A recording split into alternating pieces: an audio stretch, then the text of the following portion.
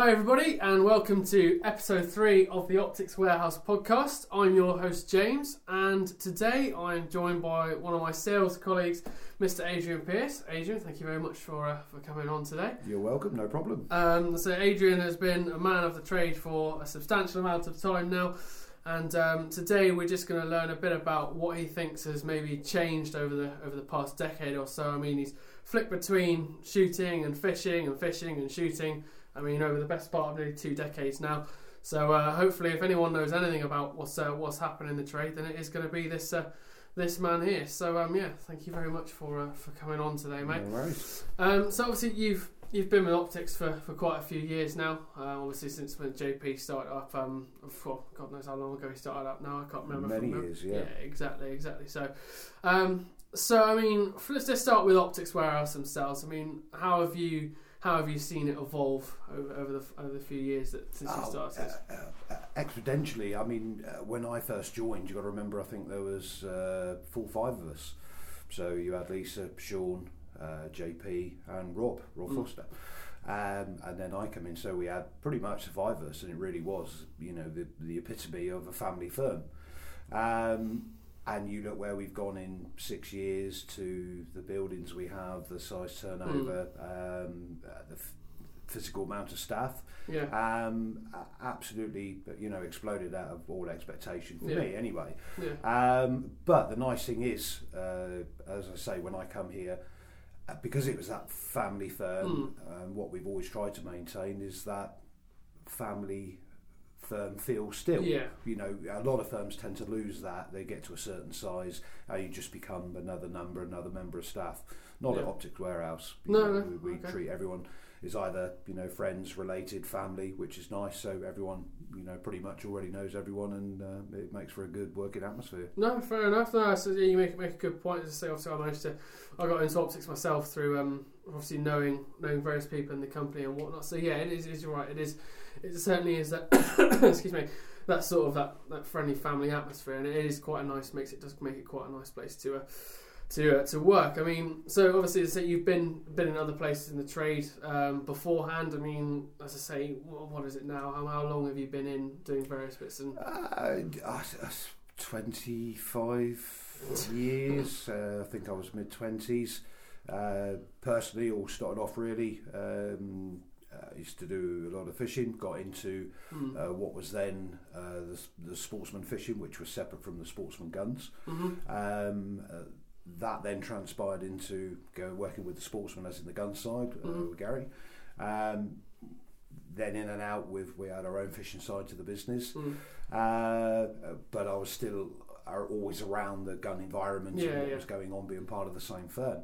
Quite a few years. No, excellent stuff. Obviously, so you mentioned the fishing side. You are still quite a keen fisherman yourself, aren't you? So obviously, not so much nowadays, but that was predominantly my forte and how I got into this side of the business. With regard to shooting, I occasionally got invites to go out with people, glamping, bit of rabbiting, whatever. I've not really had the time or land for my own firearms. I own air rifles. Obviously, the nice thing about the air rifle side is you've still got the same legalities of where you go. But of course, it's a lot less, a lot easier. To keep at home and pick up my air rifle and go out. Big gardens where you got permission and it's safe to do so. The air rifle for me. On the hunting side, I wasn't so much interested in the target side of things, but for the hunting, the rabbits and pigeons, who doesn't like that? I think there's, the freedom it offers you to walk around, fresh air, exercise. And obviously a lot of people benefit from the prey itself, and actually, rather than like any shooting discipline, using what you shoot as well, cooking it, whatever. So No, fair enough. As I say, it's interesting to see why different people do get into, for different reasons, why you get into the trade. I mean, obviously, from a personal point of view, as soon as I left school, became a gamekeeper and then went on from there, so to speak. I guess it was similar to me. It's because of the fishing. I spent most weekends spending vast amounts of money in the fishing shop, the same as you would spend a lot of weekends spending vast amount of money in the gun shop. Exactly. Invariably, you get drawn into that atmosphere and end up working there. So it's a similar situation. Yeah, exactly. It's to say, obviously, very, very similar to myself. Obviously, we started like in terms of gun side, more the shotgun based sort of things. Obviously, with sportsmen, it's obviously quite a fast place there. But as I say, so obviously moving on to optics itself. And say, obviously, the company has moved on quite substantially, as you say, over the past 5-6 years or so. I mean, in terms of the technology, yes, I can speak maybe from the night vision thermal side, yes, it's improved vastly. But I mean, from the day optics, the quality, I mean, there seems to be certainly a broader range of optics out there now. There is. I think that's the same with a lot of trades. What you seem to have not lost, but back 15, 20 years ago, it was what I'd call your established closed school brands, i.e. Leupold, Minox, Biopta. And a good optic doesn't stop becoming a good optic. No. But I think, like everybody nowadays, all these fresh firms have come in, the likes of Athlon, Cytron, Element, to name but a few, plenty of others. And the old school brands, I think, optically are fantastic, but either in terms of what they offer, sometimes in magnification or specifications. Some people may argue otherwise, but they don't seem to have quite moved with the times. No. Whereas now, a lot of manufacturers offer a sort of mid-range scope, a 624, 525, so it's got the magnification to cover all and every aspect you're probably likely to do in the UK. Choice of modern reticles, either MOA or mill-based, and probably most important, where a lot of the old school scopes didn't have, was the parallax or the low parallax capabilities to come down again. So what customers now want is almost to walk into a shop, pick a scope up that can sit on their 177 air rifle, and they can virtually go and take that off, put it on their 308 and shoot 1,000 yards with it. And that seems to be the way. I think that's probably as much customer driven through versatility of the product. They don't want to go out and buy 3 scopes for 3 different disciplines, and I think that's probably more customer driven than brand. If that makes sense. No, and it makes complete sense. I say exactly what you mean on that. So at the end of the day, if you can get a scope that does everything, then it's going to be certainly it's going to help you along the way, really. I mean, you talk about obviously the versatility. As I say, we speak about again like 10 years or so ago, like your big brands, your big German brands and whatnot. As I say, I think now for the fact that you can get a scope that's £60 just to stick onto your air rifle and whatnot, it's just going to get you going, so to speak. And then also you can go right up to sort of thousands. There's many scopes will do anything. I think we get asked, as you'll know yourself, obviously on the many phone calls a day we have, why you need to spend more on optics. That tends to come, I think, sometimes with either low light capability on the hunting side, or perhaps on pure optical quality for the greater distances. Obviously a 5-25 at 50 yards on an air rifle hasn't quite got to deliver. It's got to deliver good optical performance, but not at 1,000 yards in haze, varying light conditions. That's a whole different ball game, and it's just trying to portray to the customers, how and why that money goes in, and why they should maybe decide their decision. You take, years ago. Especially from a hunting background, a Schmidt & Bender 6x42, 8x56, fixed power. They were the staple scope because they were simple, optically very good, nothing to break on them, but they didn't offer that versatility, and that kind of, again today, I think has killed the fixed power as a prime seller. I mean, SWFA and some other brands still offer them. But predominantly the fixed power seems to have found its way into target disciplines rather than a day-to-day hunting scope. Only for the reason it doesn't, to most people, offer the flexibility and versatility. Versatility. No, that's it's very fair. You're making a lot of good points on that one. I mean, as well as the scopes evolving themselves, of course, rifles and shotguns, they've all advanced in technology. I know we don't deal so much with that side, but of course, in order to get the scope on the rifle, you've got your mounts. So various different brands have come around and about a bit and whatnot. So you used to have like your standard like tier ones used to be like the best thing going on the market, so to speak. But obviously now you've got higher brands, quick release brands. I'd certainly quick release mounts have certainly come more into fashion again, just like tying in with that versatility of using a scope across all three rifles or so. Absolutely, and I think the biggest thing nowadays, which benefits essentially, I think the shop, the retailer, certainly the customer to a degree. If you go back, probably not much more than 5+ years ago, 6+ years ago, you take it as a retailer like us or any other shop in the UK or worldwide indeed, what they'd physically have to keep in terms of mounts, they would have to keep specialist fitments like CZ and Ruger and Tikka and Seiko. You've then, aside of that, you've then got to keep 1-inch, 30mm, 34mm.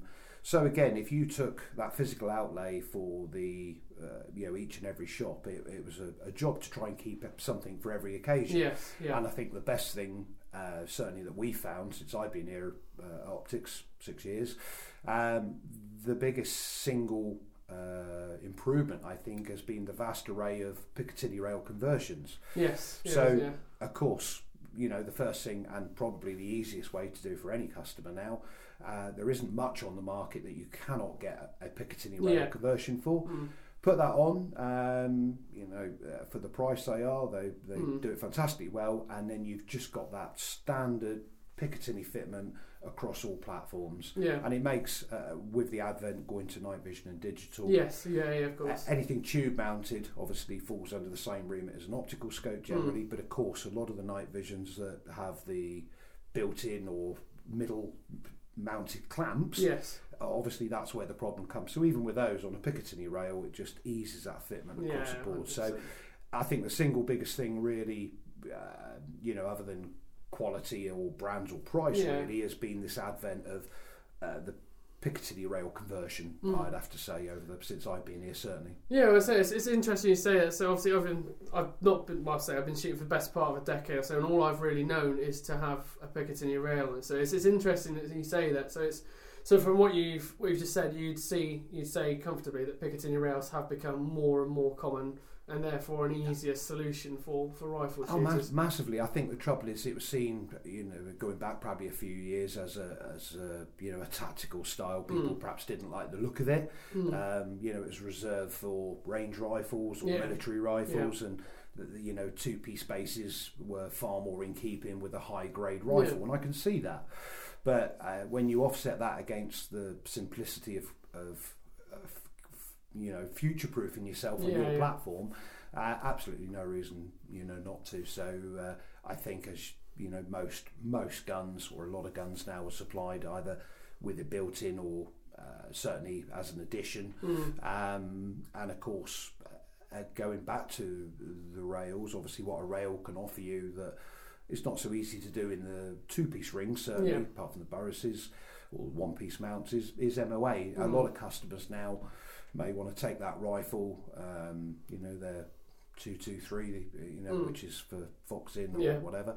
They might only go a range day once a year, or they might be blessed with a big enough bit of land to go and have a day's pushing their outfit out.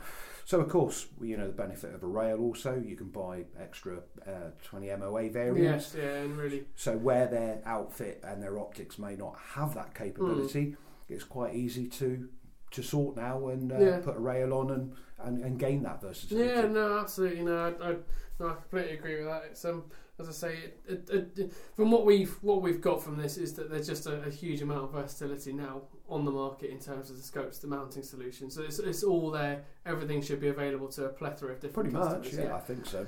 It's not often we get caught without a solution. Exactly. No, I'll ask you just one final question. If you were to have any scope from the shop, whether it be day, night vision, thermal, whatever it be, what would it be and why? Probably, personally, again, from a versatility point of view, if price were no option, not because it's expensive, but if I had to choose one scope, certainly of the scopes that I've been involved in selling or seeing since I've been here at Optix, it's still got to be a Delta Striker, really. You know, there's no one scope that's kind of hit the market running. You know, the only improvement they made since it's been out is the addition of locking turrets. Yeah, of course, yeah.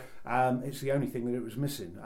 You know, as a singular scope, to parallax down, you know, 10 yards for the air rifle guys, put on a 50 cal to, you know, shoot out 2 mile. It's got anything and everything on it, and it really does, you know, for the people who, you know, 1,600 odd quid still an awful lot of money, but it's not £2,000-3,000 and so if I had to single out probably a favourite scope for versatility, value for money, it'd have to be the Delta Striker. I think there's many people who couldn't argue with that, really. No, fair enough.